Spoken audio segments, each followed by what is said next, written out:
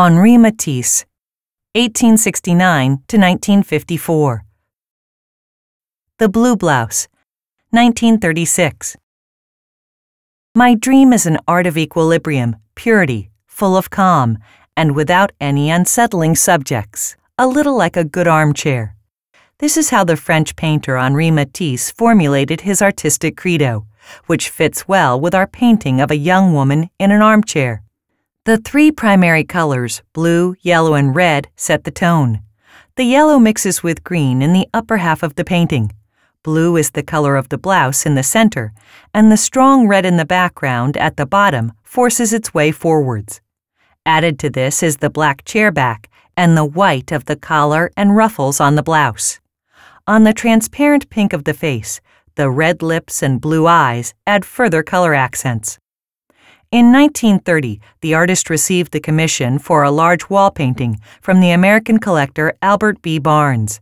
He chose dancing figures as a motif and used colored paper to depict them, from which he first cut the shapes and then stuck them onto the canvas.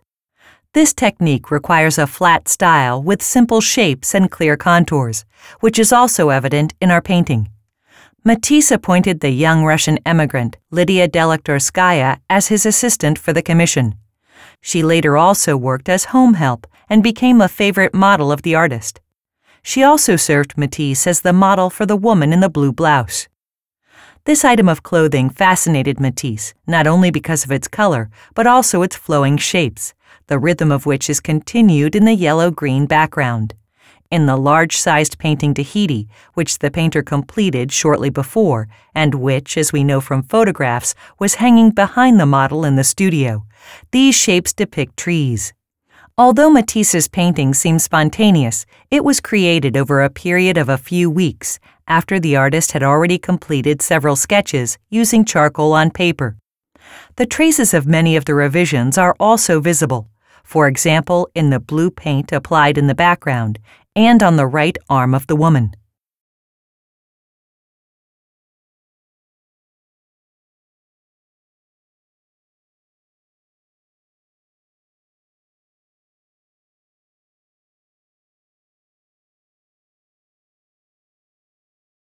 Visit the Museum of Fine Arts Bern and see the original works, and download the free app Museen Bern from the App Store.